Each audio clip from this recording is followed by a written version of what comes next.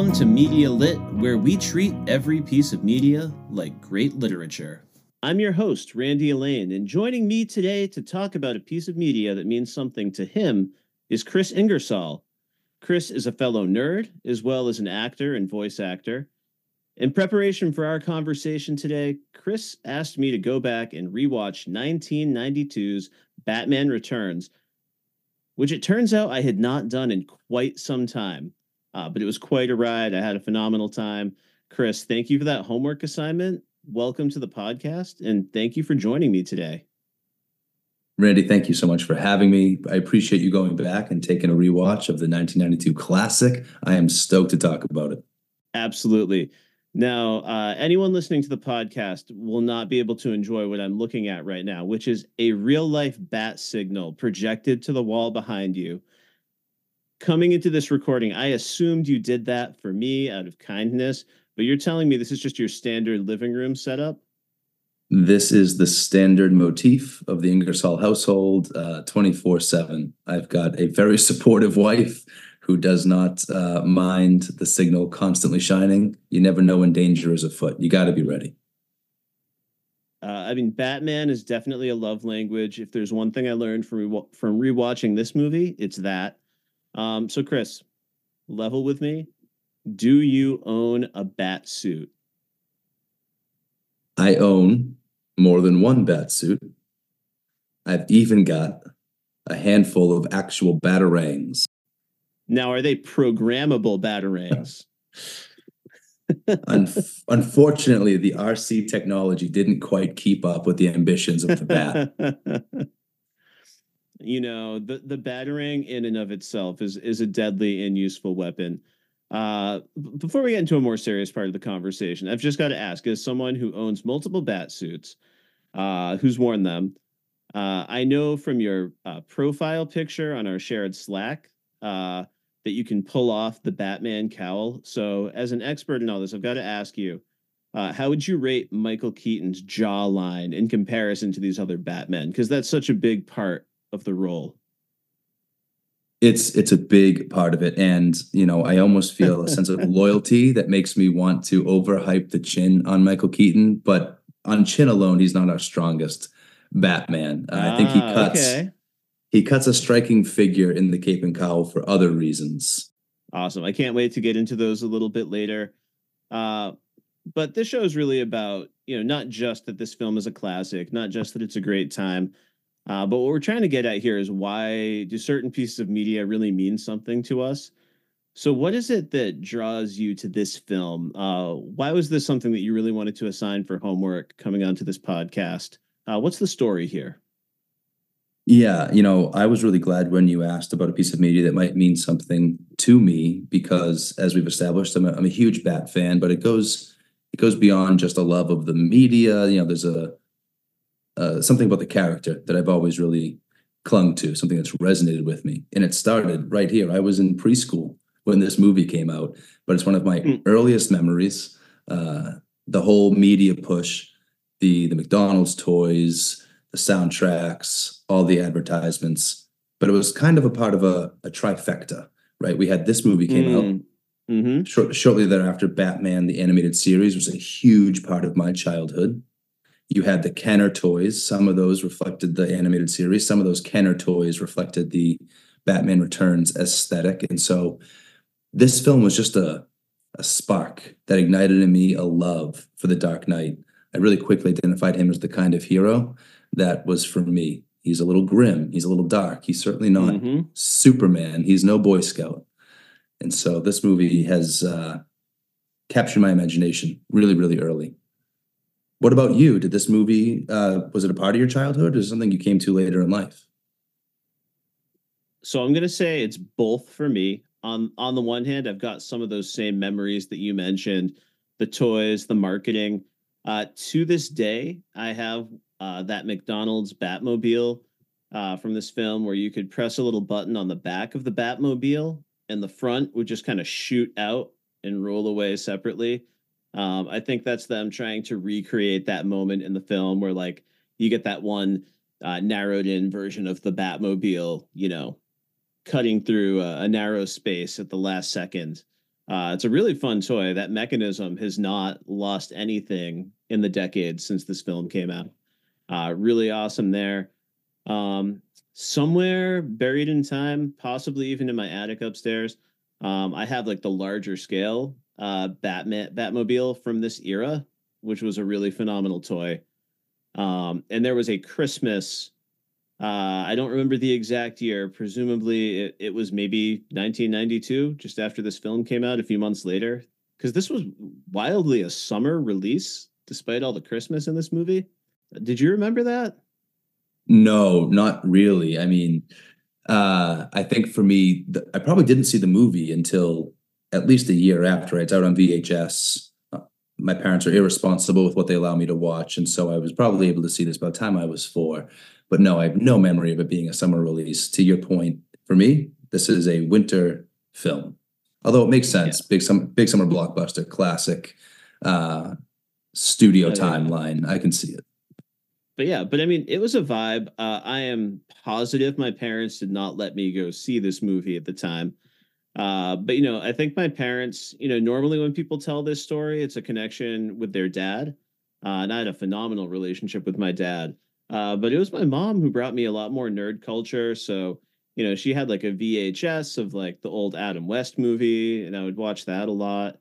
I have one of those lingering young childhood memories of this puzzle I used to do with a bunch of DC villains. I didn't own a single comic book. I had no idea what they were, but like I can still physically remember just puzzling that thing together and seeing these strange figures come to life. And some of them looked a little bit familiar from all these different movies. But yeah, I said it was both a childhood memory and a more recent thing because when I finally did get around to this movie, it was incredibly striking. I'm sure we're going to talk a lot about the style of this movie today, but I also just love how front and center its exploration of villains is from start to finish in this film.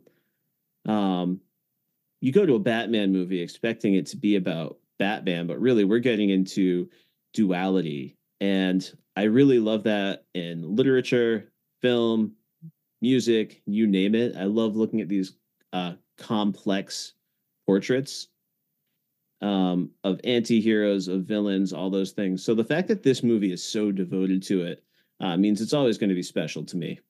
I love that. I think I agree with you, and I think it's probably to the film's benefit that it chooses to give that focus on the villains. I think for me, Batman's always most interesting when you're examining him through the lens of those villains. There's a lot of interesting avenues to explore. He's a complicated character, and often different facets of the Batman are reflected back at him in the madcap villains that he goes up against. Absolutely. Now, I've got a whole host of questions prepared for us. Class is in session, but I think before we dig deeper into this film, I'm going to do a quick recap of what happens in this film because, we may not all have time for a rewatch. So, Kris, your job when I am done, you've got to call me out for any important stuff that I missed or passed over too quickly. Or if you think I got any of it wrong, I would love to hear you weigh in. But here is my recollection of Batman Returns from my recent rewatch. Oswald Cobblepot is abandoned by his wealthy parents after they reject him for his unusual appearance and his hunger for live kittens, apparently. 33 years later, Oswald has taken on the identity of the Penguin, and he blackmails industrialist Max Schreck to help him reclaim his social status. They join forces in Penguin's bid for mayor. When Shrek's assistant, Selina Kyle, uncovers his plot to hoard Gotham's electricity with his new power plant, he pushes her out of a window. Selina survives and bonds with a host of stray cats, marking her transformation into Catwoman. She clashes with Batman as she seeks vengeance against Shrek and sinks into her new persona. She forms a fragile alliance with the Penguin to frame Batman and destroy his heroic public image. It fails, and Batman quickly disrupts Penguin's bid for mayor. Meanwhile, Selina and Bruce Wayne develop a magnetic romantic chemistry that can't quite cut through their dark secrets. For a moment, it seems like they might forge a healthy human connection, but Penguin literally crashes in to take revenge on the firstborn children of Gotham. In the end, They clash with Penguin and Shrek. Batman is unable to dissuade Catwoman from murder, and it seems like she may have been killed in the destruction of Penguin's lair after hitting Shrek with a deadly kiss. As the film closes on a final bat signal, Catwoman rises into frame, promising a sequel that we never got, which is a shame. How'd I do, Kris? Randy, that was beautiful. I don't know if you could see me smiling throughout, but I love this movie so much, and you did it justice as you hit each beat. I was reflecting fondly, so you nailed it. I was certainly looking at your smiling face and not staring intently at my prepared summary. Absolutely. All right. So we kind of already got to why this movie means so much to you. You did hint about how this film is a really big part of your childhood. You remember the toys. But I wanted to see if there's any more ground we can uncover there. Do you have any like really particular early memories that you can tie to this film, or maybe a memory of playing with one of those toys or anything like that that comes to mind? Yeah, actually I do, and it's a little embarrassing. It's not entirely embarrassing, but when you're a kid, you know very little about the world. Your world is quite small, and each new element that is introduced into it, you assume fits somehow into the world you already know. I had a really good friend in preschool. Shout out to Eddie Pfeiffer, wherever you are. Hope you're doing Hey, well. Eddie. So Eddie Pfeiffer was my preschool best pal. I remember a very specific play date in Eddie Pfeiffer's driveway. We were playing with our McDonald's Happy Meal toys, which we had just gotten. I can see the penguin umbrella spinning in front of his little penguin mobile. Nice, And nice. our conversation came around to the movie that was coming out. Now, I had heard from my mom. She was excited about it because Michelle Pfeiffer was playing Catwoman. My best friend is Eddie Pfeiffer. I was Mm-hmm. certain his mom must in fact be the Michelle Pfeiffer who is playing Of Catwoman course. Of in the course. movie.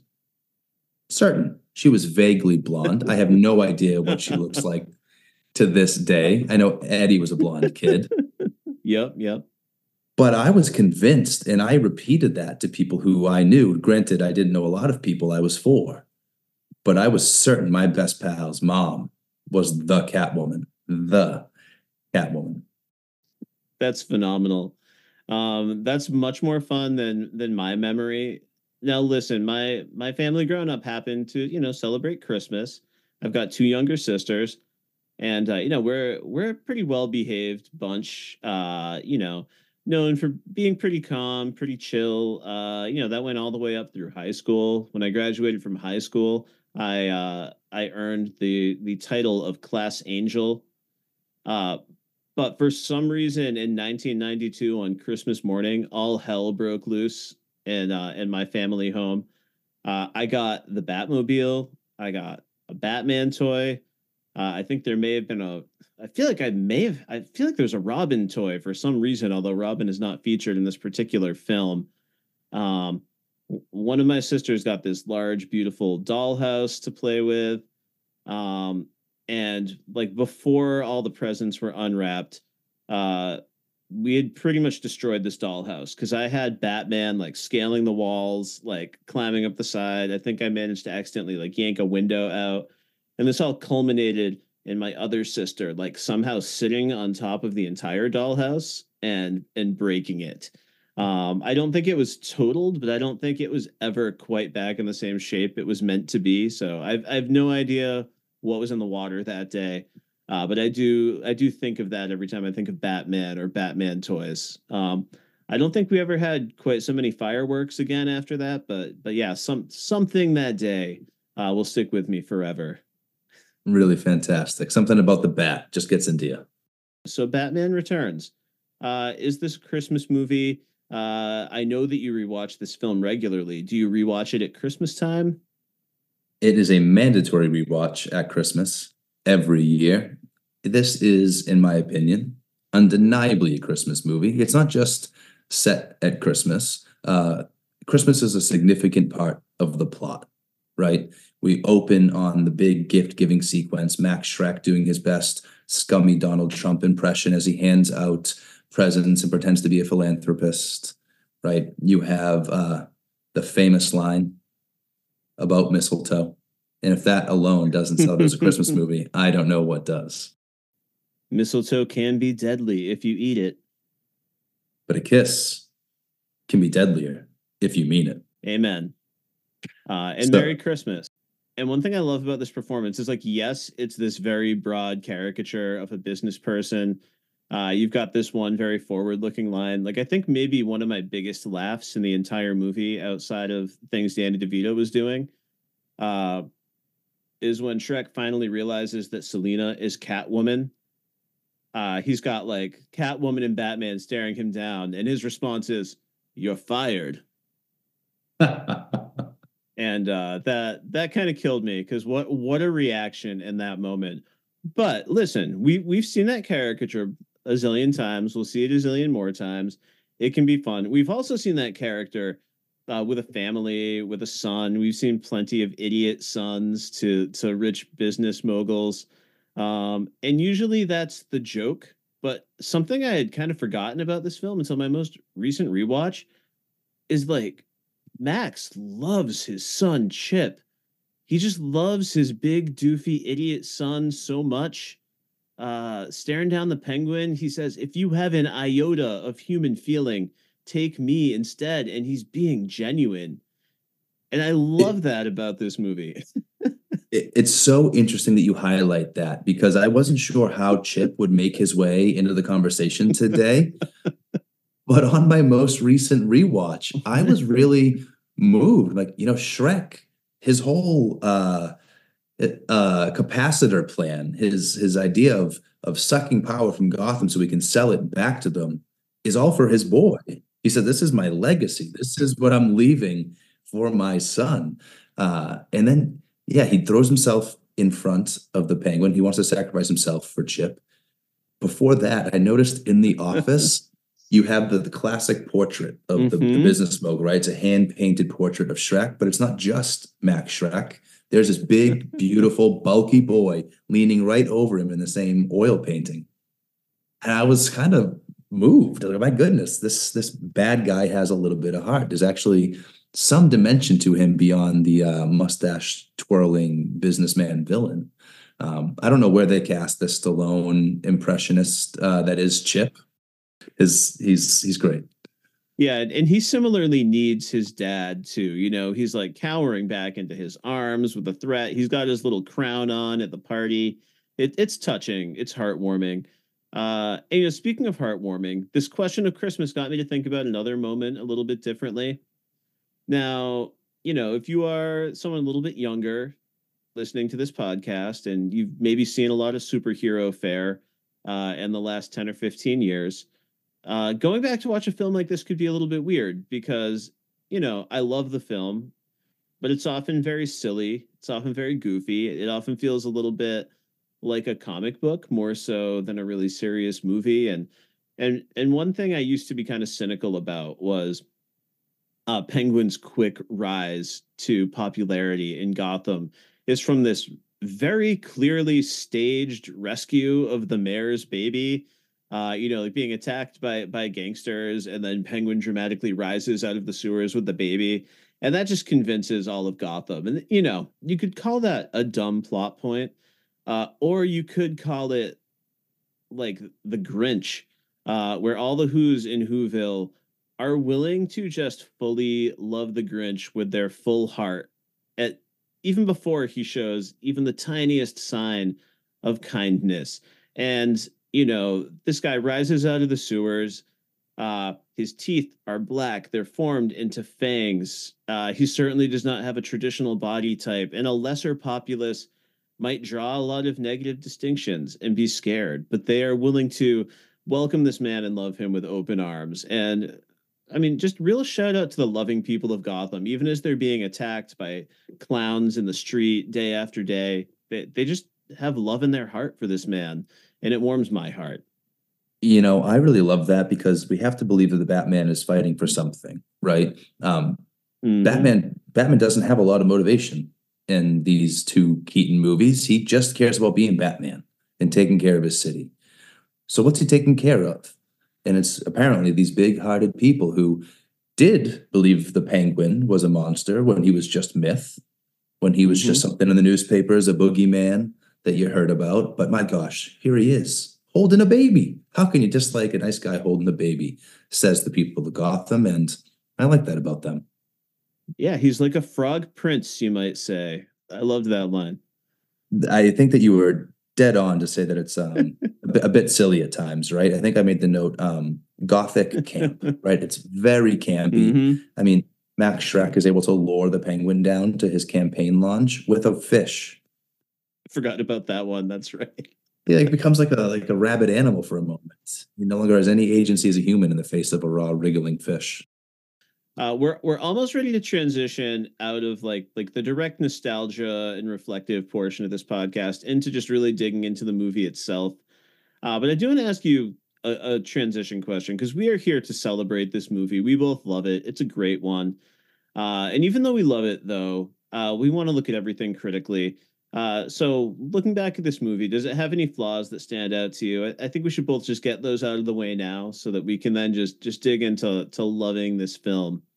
Yeah, I mean, if I can be honest and with a critical eye, all the camp, the silliness, it works for me. It isn't that stuff that I really would Yep. complain about.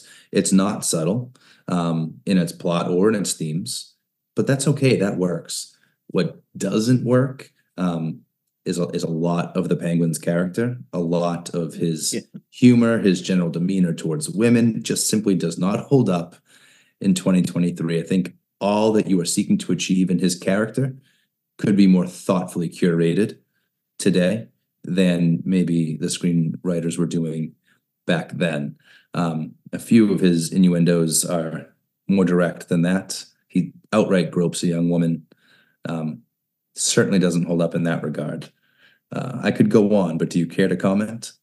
Yeah, I think we're coming at this one from the same angle, Chris, because I'm with you. The camp is fun. It's built in. It's this incredible era where Tim Burton was bringing us hit after hit. I don't know if anyone's ever had a higher high in their filmmaking career than like this run Tim Burton is on in the early 90s. And yeah, almost all of those decisions work for me. But yeah, it's the language. You know, it's one thing to say a film hasn't aged well, but just these incredibly obvious come-ons from the Penguin, they're just so excessive. They're so endless.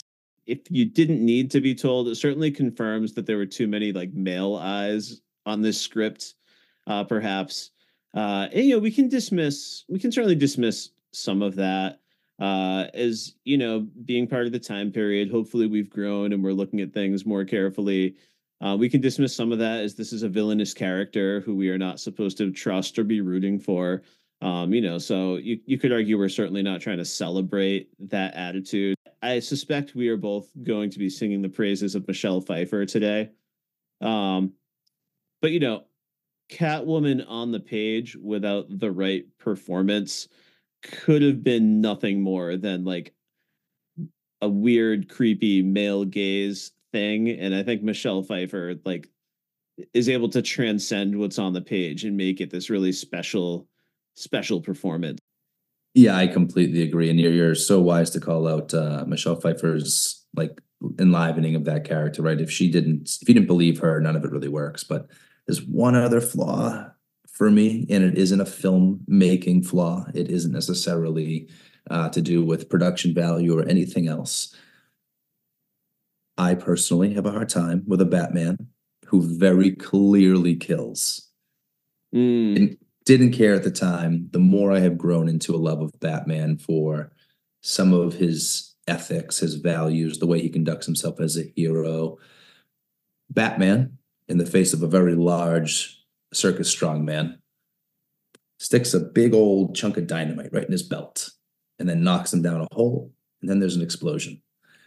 It's just one example of the many ways in which Batman's tactics most certainly lead to the direct death of a number of the poor afflicted folks that he is beating mercilessly. I believe that Keaton gives beatings, and I support him in doing so. You got to stop mm-hmm. crime where it stands. but I don't think we need a Batman who so blatantly has no regard for the folks that he's up against. Yeah, I think you're absolutely right. I think that's a great observation. I probably undersold it to an extent because there is a flaw in the storytelling there. Because when it's an important plot point, like asking Selina to spare Shrek at the end, right, or Hmm. saving the Joker in the first Keaton movie, when it's an important plot point, it's there in the character that he doesn't kill, that he values life. It's just treated a little bit irreverently throughout when it's a lesser plot point, when it's just a part of a big action sequence. So that's a bit of a failing, in my opinion. Yeah. All right, are you ready to just share our unbridled love for this film now? Let's do it. All right, this is awesome. All right, so I alluded to this earlier. My favorite thing about Batman Returns, personally, uh, is just this focus on the villains, the anti-heroes, whatever you want to call them. We've got some complicated things going on. How do you feel about the fact that this movie takes Catwoman and the Penguin and puts them front and center? The whole opening credits and sequence are devoted to the Penguin's backstory. How do you feel about that? It is surprising to watch a Batman movie where for the first 15 minutes, there's not even a mention of a Batman. I think probably early moviegoers were deceived when the film opened on a rich family, a mansion somewhere. I think you expected perhaps you were seeing some other version of Batman's origin, but instead you get the contrast. Here's the origin of a monster. Here's the origin of your villain. And actually, in that way, this film fits into a really great tradition of Batman movies that put the emphasis on the villain in order to more deeply explore the Batman, his psyche, and how this human being can make these choices and embody this character every day. Um, One of the reasons I love Batman is because Batman's a choice. Superman wakes up every day and he's Superman. What he does with being Hmm. Superman is up to him, but he is Superman. Batman's a choice. Every day he could wake up and be something else entirely. But he takes his trauma, he takes his pain, and he chooses this grim goodness, right? Immediately you get the contrast origin story of the Penguin. Rich, Hmm. loses his parents, it's a different way, but he goes a very completely different way in the face of his trauma. You highlighted in your brilliant summary of the film that the Penguin's main plot, before Shrek, before Mayor, his intention is to take revenge on the Hmm. firstborn children of all Gotham. He suffered, and now they will suffer. Batman suffered, and now no one else will suffer. And that's so much more richly portrayed through the contrast than by simply trying to show that in Batman. So I love the emphasis on the villains. I think I could go on further about Catwoman, but for the same reasons, I think it works. What about you? Yeah, I think both the performances are really excellent. I love this connection we get between Catwoman, Batman, and the Penguin. You look at the poster for this film, you've got like their three faces. They're almost in this little column with like Batman and the cowl up top. And they've all got these sort of dual identities. I love how you pointed out the similarities in the Penguin's backstory and Batman's backstory. Um, and like the difference between success and failure for these two guys might just partially be, are they meeting all the check marks that society expects of them? Bruce Wayne, that uh a young normal kid growing up into a handsome man, throwing this fortune around, looking good in a suit, hanging out at the mansion. He looks the part. Selena Kyle, we get these little hints that, she's not very confident at the beginning, but we know that she has intelligence. She has skills. She uncovers this whole plot that Shrek has going on without even really trying. Um, I just rewatched the scene and it really stood out to me that a guy she's been dating, it sounds like she beat him at racquetball and now he's being a jerk. Right? Because she's got some skills, some empowerment. She keeps feeling like punished every time she does something well or states an opinion. So like you understand, but she's got to overcome it. So yeah, all these dual personalities coming together and putting the villains up front forces you to look at Batman that way. Something any Batman fan has done now, because you had those very successful Christopher Nolan films that found like the most grim dark way possible to explore that, and I love those films as well. but yeah, this was something really special and new, at least for the screen when it comes to Batman. Absolutely. And I think you need these villains because Batman himself, I highlighted earlier, he's fairly violent. He's taking actions that at least maim, if not kill, people. So what makes him a hero, right? And Mm-hmm. it's in the small choices. Selena Kyle, to your point, we see her as a relatively normal person. She has some skills. She seems to have a bit of moral guidance as she Mm-hmm. uncovers that idea of Shrek's plot, and she cares to question it at all, despite her own safety. But then tragedy strikes, right? Then she's Mm-hmm. murdered, and she'll say later, "Life's a bitch. Now so am I." Right. So in the face of that trauma, she chooses to embrace it, and she goes dark. So when we see her make her suit, but the first appearance of Catwoman in action is later during the riot. Catwoman's in an alley, and the first thing you see her do is stop a mugging. She does exactly what Batman does. Mm-hmm. And she does it in a way Batman might have done it. She messes that guy's face up pretty good. There's blood. She sends him packing. But then she doesn't reassure the mugged. She has a really tough message for that woman as well, right? Head against the brick. You make it so easy for them, don't you? Waiting for some Batman. Mm-hmm. So Catwoman has become some vision of female strength and empowerment, but with a much darker edge than Batman has become any symbol of heroism or what have you. Absolutely. Now, Kris, please jump in and correct me if I'm wrong. I was going to ask you, like, next, if you thought one of these villain performances stands out over the other. I think we both spent some time talking about some things we really love about Danny DeVito and the Penguin. It's a ton of fun. He goes for it. He's game for everything Tim Burton wants him to do. But I'm sensing that we are probably both going to argue that Catwoman is the most successful villain performance and probably the most successful performance in the movie overall. I think it's safe to say. And if you do in fact agree with me, if I'm putting words in your mouth, let me know. You just started to answer this, but is there anything else you want to say about what Michelle Pfeiffer is doing in this film that's so special as Catwoman? I mean, so I agree, first and foremost. You put no Yep. words in my mouth. She is the strongest performance in the film. And it's a sense of ownership, right? As an actor, you talk about being in your body, right? Mm-hmm. Every ounce of her transforms when Selena Kyle transforms. It's one of my favorite scenes, if not my favorite scene in the movie. It's a Mm-hmm. place where during a rewatch, a casual rewatch, I can often just stop the movie, get to that point, and then I'm watching her smash the neon to say hell Mm-hmm. here rather than hello there. The transformation is Mm-hmm. complete. That's often enough for me because that sequence, my gosh, that could be a short film. Just watching her come home and listen to her messages and absolutely unravel in the face of an advertisement, right? Something trying to sell her a perfume. I forget what the product is, but the shtick of the commercial is your boss will invite you to stay late for a candlelit dinner, and she just loses it.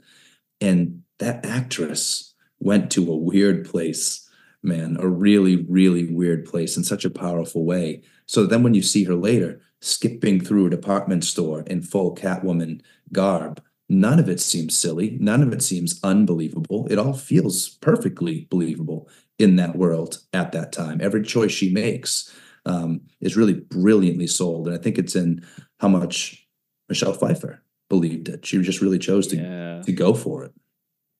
I love that you brought up that the message on her machine that's like that direct to telephone advertisement for the perfume. Because I just rewatched this like right before I hopped on this call with you, and you described it exactly right. But it's in fact an ad for a perfume sold by Max Schreck. Like it's specifically coming from his company, right? So he's just pushed her out a window. They had that late night meeting, which ended in a murder or murder attempt, depending on how you want to read what happened to Selena when she hit the ground out there. That rage comes through. It just it really comes to life. It's unbelievable. Do you know the story about the mannequins and the whip, the behind the scenes story? I don't think I do. What's the story? Well, you'll notice it's a wide shot, Mm-hmm. right? We see her skipping through. It's a wide shot as she gets ready with her whip. Michelle Pfeiffer nailed that one take. Wow, head pops off. Wow, head pops off. Mm-hmm. So to that point of embodying the character and really owning the physicality of Catwoman, Michelle Pfeiffer was ready to perform. She struck the head of each mannequin with the end of those whips. And then what does she say to those officers? Silly boys, always confusing your pistols with your privates. She's just the picture Yep. of femme fatale. It's fantastic.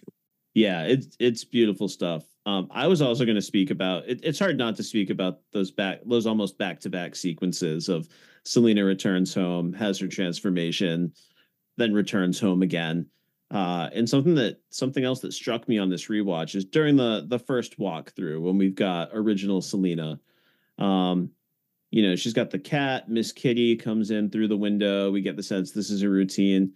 And I really stopped to reflect on how she's talking out loud to Miss Kitty, just addressing her, having this dialogue. There's this comment about maybe you should help out around the house if you weren't just going out all the time. And you really think about this split that she has, this persona she takes on of the Catwoman. It gets even deeper into the emotional center of it to think like that's been her healthiest maybe interaction she's had with another living being recently is with that cat that pops in her window at night, and she almost wants to be that cat. Yeah, I mean, maybe that cat lives a more secure, free, and by secure, I mean confident life than she herself does. But it's interesting you point that out because something stood out to me in my most recent rewatch Yep. was not only the presence of the cats in her life beforehand, she clearly has an affinity for them. They come to her when she falls. Mm-hmm. But Max Schreck's corporate logo is a big, grinning cat face. And so it's both a comforting part of her pre-changed life and a very significant icon of her trauma. So interesting that both live there in her transformed, empowered self. I don't think we've heard the last of Michelle Pfeiffer. I'm going to try to step away for a minute, but I think as we go through the rest of these questions, I don't think we've said the last things we're going to say about her performance for the day. But I do want to step out of performance for a minute because obviously we love the story, we love the villains, we love the camp, we love all this stuff about the film. But we probably still wouldn't love it as much as we did if it just didn't look so damn beautiful. There's just incredible art direction on this film, so much incredible cinematography. Feel free to dig down into any of those directions, sets, costumes, shot composition, whatever. Do you have any particular favorite elements that just jump out to you? Yeah, absolutely. I think for me, it really is it's in the sets, right? Because he's the king of miniatures. And so every bit feels so fully realized down to the last detail. Um, the way a city can transform at Christmas time is unique to each city, right? Christmas in New York looks a really specific way. And I'm Mm-hmm. sure Christmas, I've never been to LA, but I bet Christmas in LA looks a very specific way as well. That's unique. Christmas in Gotham, as rendered in this film, is haunting and beautiful, right? Every bit of the gothic Gotham that Tim Burton realized in the first movie, the really big, strange statues, Mm-hmm. the sort of noir vibe of the vehicles and the buildings, and then sprinkled in is the most perfect take on Christmas for that world. Big, Mm-hmm. gaudy, over the top decorations, right? Absolute magic at your fingertips. I love the way this movie just looks and feels. And then there's the smaller sets, the individual places like the villain layers, Penguin's sewer layer that is grimy, is Mm-hmm. absolutely reflective of his character. And likewise, Catwoman's villain layer. When she's Selena, it's this disgusting, sickly, sweet, almost, dare I say, Dolores Umbridge level of sickly, sweet, pink and dolls. Mm-hmm. And then she has to transform that space to suit her new persona, right? Black spray paint, broken neon, shattered glass. It all helps to tell or translate the characters to the screen. I absolutely love the sets in this film. What about you? Yeah, they're beautiful. I'm gonna stray from my own question for a second because just hearing you talk about that apartment just reminded me that I really wanted to talk about in that Selena sequence with the apartment when she trashes it. No one since Charles Foster Kane in Citizen Kane Ooh. has trashed a room with the same sort of just unhinged energy. Uh, and I'm not just saying that to be cute. That's the main film reference that comes to mind when I watch that. She adds some spray paint into the mix, but crushing mirrors, like taking a spoon to jam every little stuffed animal down the sink and just crush it.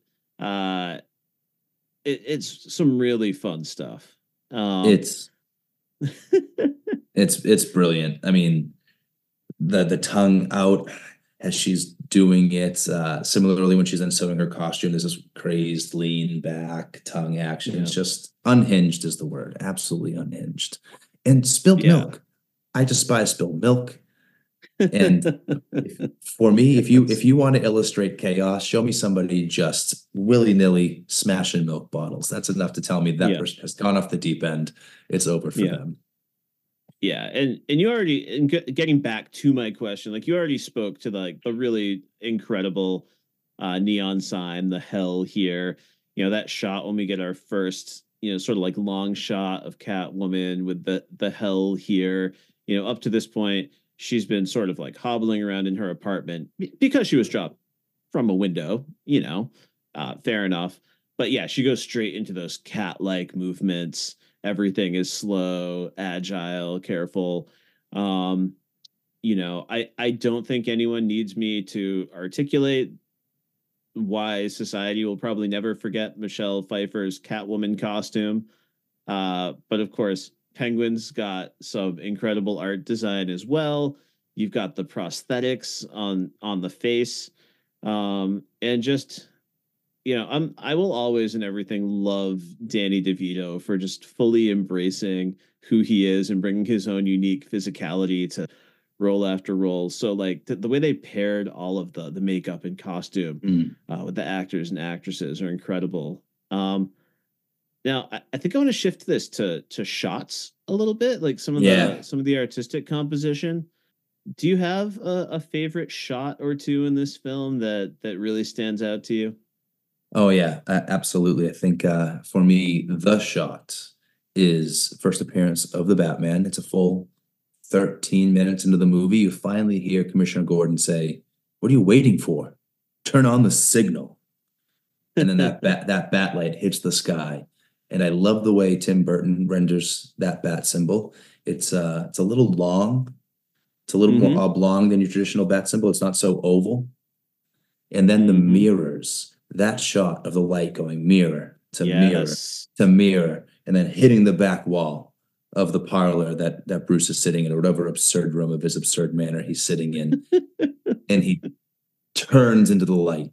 And I know earlier I spoke ill of his chin, of his jawline, and the cowl, but in that moment, no suit, no cape, no cowl. He is so Batman as he turns into that signal, turns into that light, raises his chin and looks to the sky. It's a beautiful shot, and Mm-hmm. it absolutely sets the tone for the character. Yeah, 1,000,000%. That's an incredible one. That's definitely on my list of shots. Um, I think the one I decided to put at the top of my list is just we're toward the end of the movie. We've had the first of a couple final climactic encounters with the Penguin. The Penguins and their rockets have turned on him. The layer's partially destroyed. We've seen Penguin crash down through a window. We cut to some Batman and Selena Kyle stuff for a while. But that shot where you've got some debris on fire in the water, and then Penguin rises up out of the water back into the frame. He's leaking that like oil, inky black blood or bile from his face, and it's a really striking shot. And like, yes, this movie can be campy, but like it looks scary, and serious, and intense, and it's kind of burned into my brain. It's such an incredible shot. And it's the kind of shot that like you're not necessarily used to seeing a Danny DeVito pull off, someone coming up memorably out of the water. And the look in his eyes, the stare into the camera, the guy who's been eating raw fish and going method and playing the penguin. And like it's almost all concentrated down into its purest form in that shot. Such an incredible piece of work there. Yeah, and why is his blood black? What is going on with that? It's absolutely horrifying. Yeah, I think that you're right to highlight that because that works so much better than I think the Max Shrek death sequence. Sure. Yeah. I love the choices that Selena makes. I love the idea of that death being that mutual tasing. Mm-hmm. Taking it all the way to burnt to a crisp skeleton, I think was just it was a touch over the top. That shot really did work. I am glad you mentioned the Danny DeVito penguin sort of icon shot because my other favorite shot of the film is so simple, it's so brief. You highlighted it in the recap. The Catwoman hero shot at the end. It's not a villain shot, really. She stands up into the light. It's almost her own version of that same Batman shot from the beginning, right? The film really ends almost like it's her movie. It's a really beautiful finish as she rises up into kind of crazy silhouette against the night sky. Yeah. Goodwill toward men and women. Mm-hmm. Right. Man, I regret not mentioning during the sets, but the Penguin posters for his mayoral campaign, those were such a part of the marketing for the film and of the art for the film that came out in and around it. I remember being really intoxicated by that as a kid. The colors, the lines, it's really beautiful art style, that new modern art style. But I think a big part of that is what deceived studios, fellow marketers, and fans into thinking this movie was going to have a totally different vibe than it ultimately had on screen. In the world, those posters are a total contrast. There's a similar noir vibe to the design, but the colors at work are of another world, and so they really stand out. Yeah, absolutely. And like it's one of the millions of ways that Gotham feels so timeless in this movie. Even the moments where we have the outdated technology, it's still put into such cool designs for like the Batmobile and everything else. It really works.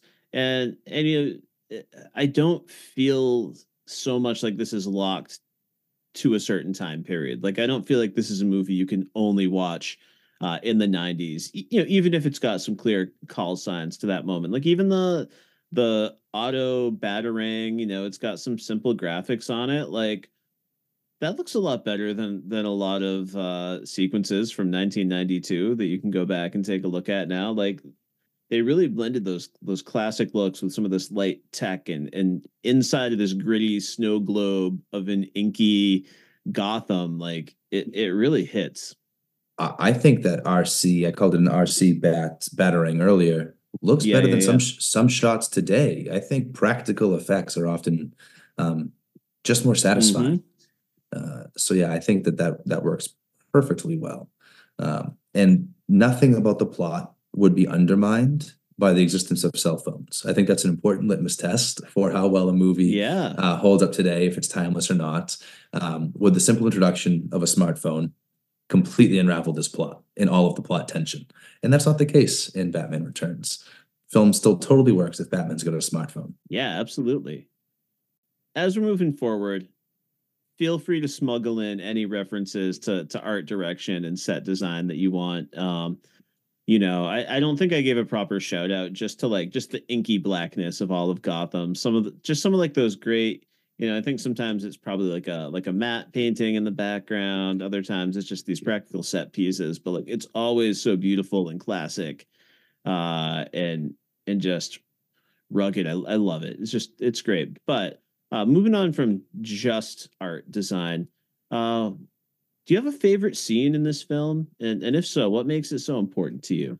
Hmm. I think for me it is that central sequence before we really get into the drive forward plot where now our three characters have collided. It's at that moment of collision, right? And so Penguin is about Mm-hmm. to begin his drive for mayor. First, he has to convince the city that they need a new mayor. And so a crime Mm-hmm. spree has to take place. So the Red Triangle Gang goes out, starts a riot. They're burning and blowing up shops at random. Batman, of course, arrives in the scene. He's immediately in the fray, taking on tens of dudes at a time. And then they give you Selena. She's off doing her own thing, totally unrelated. And you get that great Shrek's department store sequence. She blows up the department store of her own volition. She's not a part of Penguin's riot, but here our three characters really collide for the first time. And so that whole sequence from the beginning of the riot, where you see Batman get into the fray, to the end, where Catwoman falls off after her direct fight with Batman. He acid burns her arm. She falls from a height once Mm-hmm. again, this time to be saved by kitty litter, as she calls it.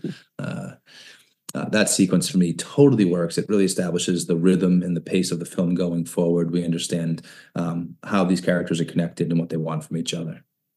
What about you? I think my favorite scene is just that dance between Bruce and Selena just before the Penguin comes crashing back in. So I might even be stealing some words out of your mouth. I think this was a conversation I had with you.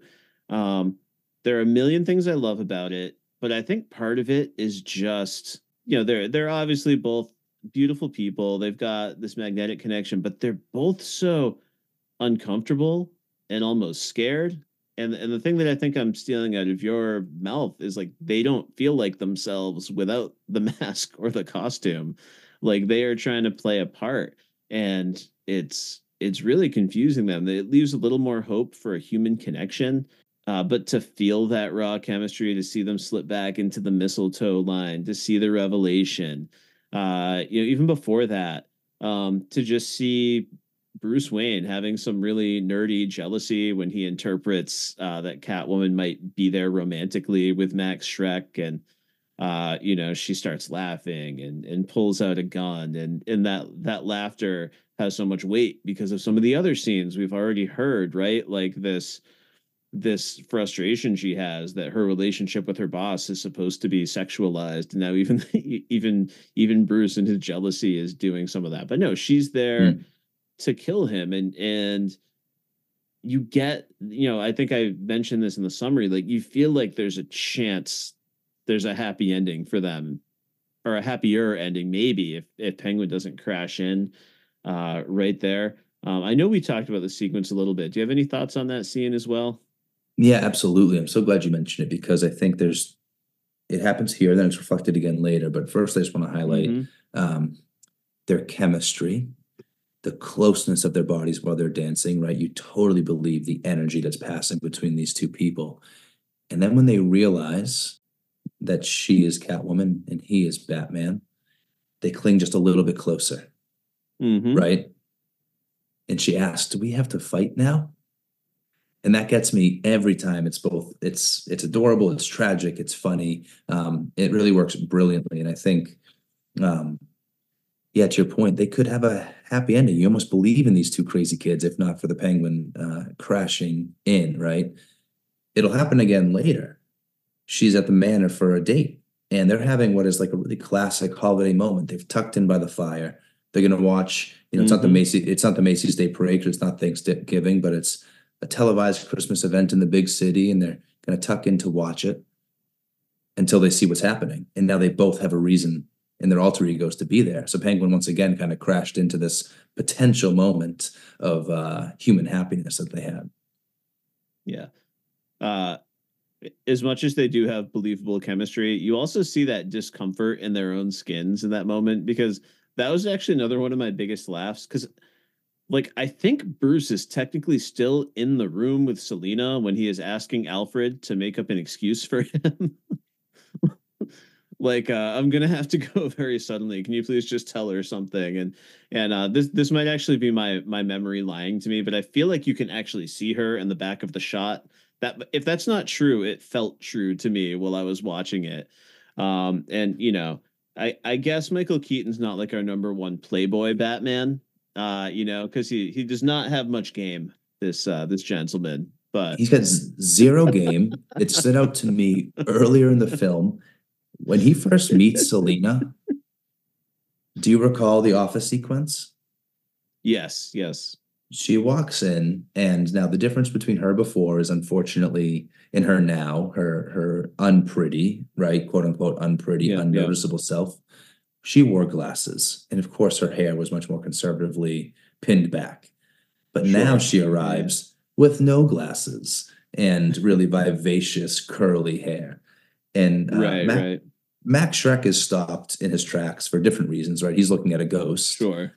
But Bruce Wayne, billionaire playboy Bruce Wayne, his jaw hits the floor. He is Yep. fumbling over his words. He misspeaks common phrases. She has to call him out on it. He forgets his jacket. He's an absolute mess in the face of this woman. And I don't think it's just her beauty in that moment. There's a clear darkness to her. There's something about her that's a little off as she comes into that office and tells her story about whatever happened to her as a kid and her memory. And last night is a complete blur. I Mm-hmm. think he's very attracted to the crazy in her because there's a crazy in him. And to your point later when they're dancing, anytime they're together as Bruce and Selena, there isn't the same comfort as when they're together as Batman and Catwoman because they're both more fully themselves when they are in those alter egos. No, you're right. I mean, I was teasing their first date sequence a minute ago, but there is some really great character stuff in there. They're when they're kind of trying to like yada yada away Batman's love interest from the 1989 film. He's just trying to explain it couldn't work out. He says there are two truths. She had trouble reconciling them because I had trouble reconciling them. I don't know if you've read any of the more modern Batman, Catwoman runs that they've had in some of the main titles at DC Comics. They had a wedding just a couple of years ago. It didn't quite go as you might hope, but I think firmly established now in DC canon, the future of our main Batman's timeline is one where he's married to Catwoman and they have at least a daughter. I think we've remained fascinated with the wholeness they bring to each other. These two kind of broken creatures of the night, these two dark folks. There's just something about putting them together that works, the bat and the cat. And we've been fascinated with it for a long time. Do you have a favorite line or quote from this film? Yeah, I mean, mistletoe can be deadly if Mm-hmm. you eat it, but a kiss can be deadlier if you mean it. It's at the heart of the film. I think that Penguin is just as brilliant as the character is, and as much as that villain is sort of the main villain of the film, he or Max Shrek, it's all just plot devices to help drive the Batman and Catwoman story, in my opinion. And that quote really just perfectly encompasses um, the fraught nature of their relationship. Absolutely. I'm gonna start with a more serious one, and this is this final confrontation between Batman and Catwoman when he is pleading with her not to go through with this vengeance. He pulls off the mask and he says, "We're the same, split right down the center." And I think we've talked pretty extensively about the duality in Catwoman, in Penguin, in Batman. Indirectly, I think we even got there with Max Shrek, with his selfish motivations, yet his love for that big old oaf chip, that we can't help but love him too.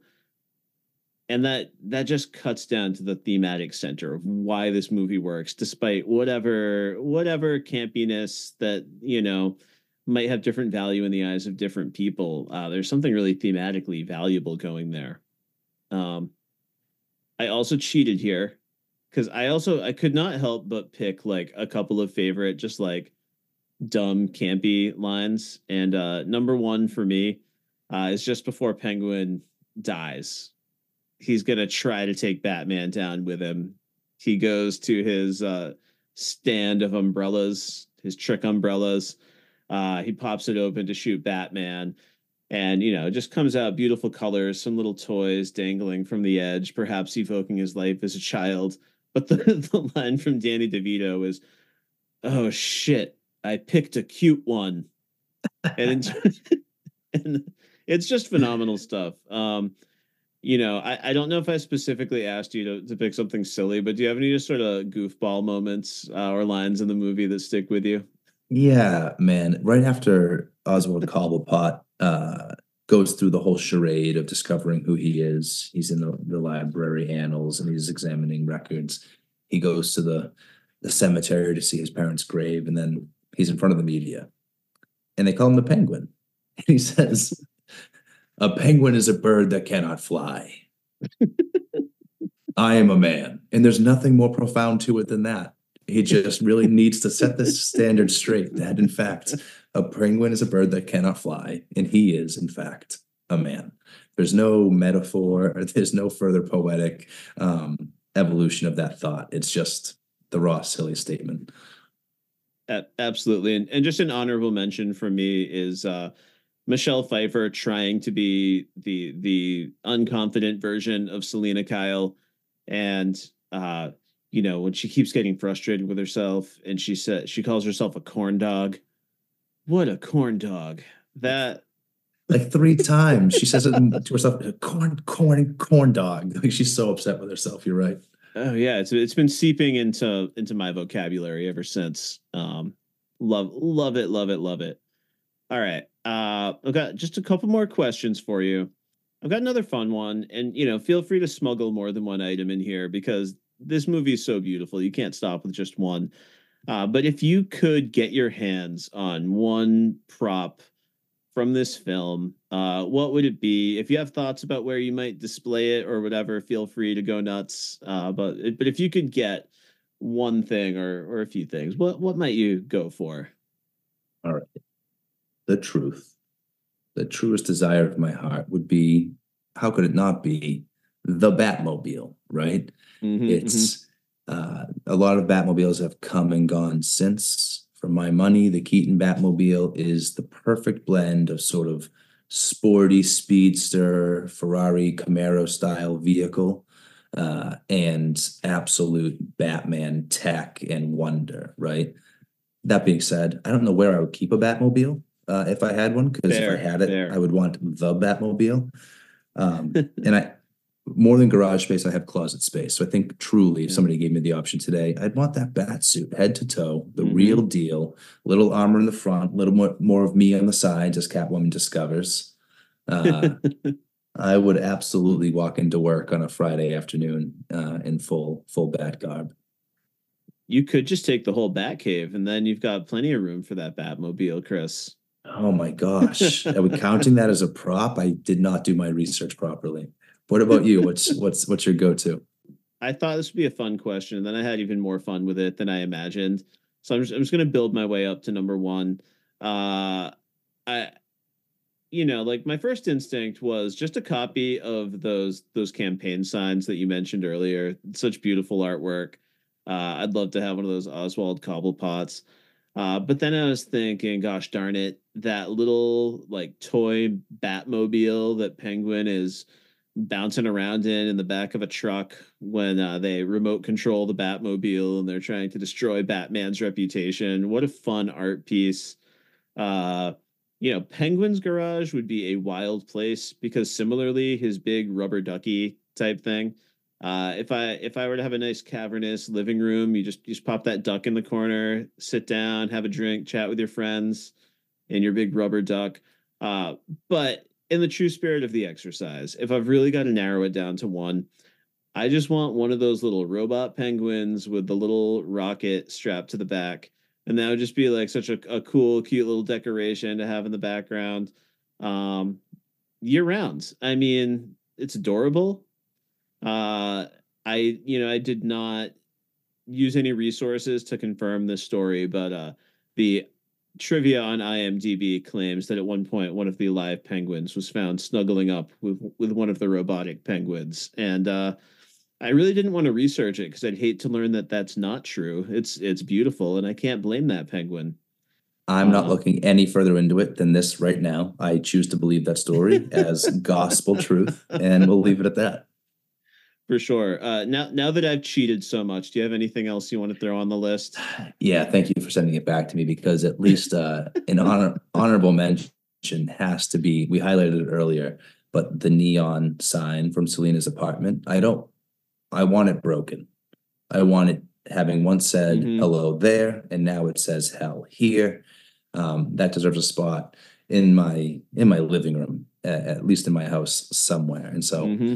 that's got to be an honorable mention. And then we did mention it earlier too, but the remote control Batarang, Absolutely. Absolutely. certainly wouldn't mind it. If someone's listening to this podcast, uh, they've probably seen Batman Returns before, uh, but it's possible it's just someone with a great interest in Batman. Or perhaps there's another parent out there. I mentioned before we're both parents. You know, something I think about a lot is, how can I convince my children to watch movies I love with me someday? So I just wanted to ask, what advice would you give to someone who is sitting down in 2024 to watch this film for the first time? Maybe they've seen some more contemporary takes on Batman, but they've never gone back to the 90s. What recommendations would you give to this person? Ah, my gosh, I think you and I have both kind of played our hands already as far as our deep Mm-hmm. love for Catwoman and Michelle Pfeiffer's portrayal of Catwoman in this movie. But honestly, outside of the performance, this film just gets so much right about that character and about that relationship to Batman. And so that would be the first thing I would want to try to tell somebody is that no matter what else you've seen, you've never seen the Catwoman character. You've never seen her on screen if you've not seen this film. Forget about Halle Berry's Catwoman, who I think really did die and then get resurrected by cats. Like, actually, that is definitively what the film is telling us happened. I have, Okay, I've not seen that one. I'm going to take your word for it. That sounds about right based on what I have heard of Catwoman. I don't think I've ever seen the whole thing either, but I'm fairly certain that is true. Anne Hathaway is fantastic. Don't get me wrong, but there's a little bit about the Nolan verse that for me is it isn't quite Batman. It's a very real world interpretation of what all of those characters might look and feel like here in our world. I want more Mm-hmm. escapism in my Batman than that. And so, despite that brilliant performance, really fun portrayal, that's not Catwoman for me. And that isn't the bat and the cat dynamic, not like it is here in this film. And so, that for me has got to be the entry point. If you care about the Batman character at all, you must care about Catwoman. And this is where you'll find her. I think that's absolutely beautiful, Kris. Yeah, I think I would say something similar. I mentioned my love for Doctor Who earlier. I love a character that we can reinvent and see in different places and times portrayed by different people. And Batman has a mythology that people love, and you can get that. And I love the Christopher Nolan movies for what they are. They're incredible. Many people will call them their favorite Batman movies. I think I'd have to do a wider Batman rewatch before I wanted to commit to what my favorite Batman is out there. But I think I just want people to know, like, this is not the grim, dark experience that you are used to. There is darkness here. There is complexity here, but this is trying to capture more of an old school comic book sort of vibe, or even myself as a child. I even to this day I am not very well read in comic books. Um, but I mentioned very close to the beginning of our conversation, I watched those 1960s very silly, campy, bam, pow, Batman movies. Um, and to just remember that this is a film that's in dialogue with that culture of Batman, Mm-hmm. and it's pushing a different sort of boundary. And if you can watch it for what it is, appreciate that art, and maybe even be on the lookout for some of the seeds it planted that allowed someone like Christopher Nolan to go to this real grim, realistic place. I think you're going to find that it's a work of art. That's so brilliantly said. I'm glad you mentioned Adam West. I think the 66 Batman sometimes gets the nostalgia nod, Mm-hmm. but is often left out of the conversation for serious Bat media. And I don't think that's right. I think that that is a very core part of who the character is. And if, let's say, Zack Snyder, like, focused on one facet of the Batman as dark and brutal as he can be, perhaps Adam West focused on one facet of the Batman as campy and silly as he can be. But this film really strikes that beautiful balance, right? It's like you took Mm-hmm. maybe the animated series, smash it together with that old Adam West Batman, and you get this really fun film. I think that's really well said. Awesome. All right. Last question, Kris. I'm going to cheat and go first this time because I think I know your answer already. And I think it would be more appropriate to end on your answer. But I mentioned earlier that, this was just a series of home runs and grand slams for Tim Burton. Such a great creator. Even if we don't necessarily point to as much success in his more recent filmography, he's built up so much goodwill. It's hard to be totally down on Tim Burton ever. So the question is, how does this measure up to some other Tim Burton projects? I love this movie. I love this period of years. You mentioned the miniatures, the same vibe. I just love that thematically, you've always got some kind of oddball trying and failing to integrate with society, but they always mean well. They're really trying their best to do it, and they always fail. And this film's an excellent example. But I want to shout out my personal favorite Tim Burton movie is a film called Ed Wood. Have you seen this film, Kris? Ed Wood, I've not.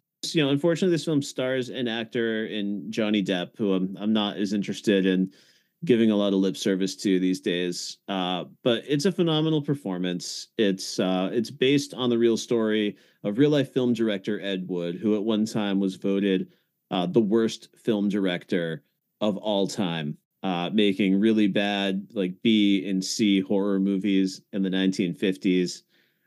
He famously sort of resurrected Bela Lugosi, who had been out of work for a very long time, the famous Dracula actor. Yeah. Bela Lugosi is an addict at this point in life. He's desperate for money, and he agrees to be in these super weird, bad sci-fi movies, often strung together with stock footage and bad actors.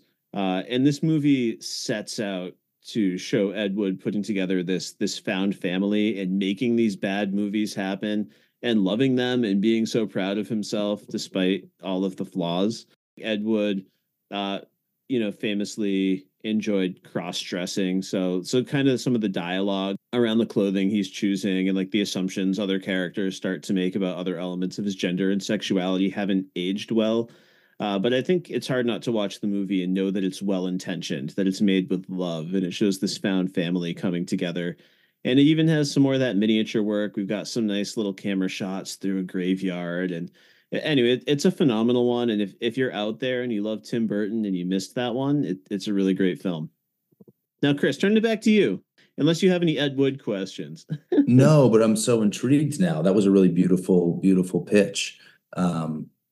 And you're right, Tim Burton loves an oddball. Johnny Depp, a little bit tougher to give lip service to today, but I'm really intrigued and I will check out Ed Wood. Tim Burton is certainly a director that I have enjoyed over the years. To your point, maybe his modern stuff isn't as celebrated, though I'm excited for him to get a second crack at Beetlejuice. Yeah, this film for me is easy top 3 Tim Burton films. It is absolute classique. He's a creator. He is an artist at heart. So film happens to be the medium in which he works, but you can see how much he loves the craft. It's all on display in this film, from those beautifully rendered sets, whether it's in the miniatures or real full-size backdrops, painted backdrops, not the film score from Danny Elfman, right? You can just see, or previously the Prince soundtrack from the first film. You can see how much Tim Burton loves every aspect of the art that goes into making his movies. It's all here in the Batman Returns. So while I do love Beetlejuice, and maybe he's the one oddball who doesn't mean well, Beetlejuice really is a bad guy. Love that film. Terrified me as a child. I'm a big Edward Scissorhands fan. I don't know who gave Anthony Michael Hall the ability or the permission to be a bully. Really weird choice. But I do love Edward Scissorhands. I just very recently introduced my daughter to some Sweeney Todd music. Oh, there you go. I'm very blessed with a slightly creepy 4-year-old girl. She likes all things Halloween. She similarly is into more of a grim goodness, like I am. Sure. And so I was recently introducing her to a little bit of the music that came with Tim Burton's take on Sweeney Todd. She knows Helena Bonham Carter's Image from Harry Potter. She's not been allowed to watch those films yet, but she knows her Image. Sure. love Tim Burton. I love the way he works, but for me, he's never more in his game than he is here in the Batman and in this era of filmmaking. Kris, thank you so much for coming on this Media Lit podcast.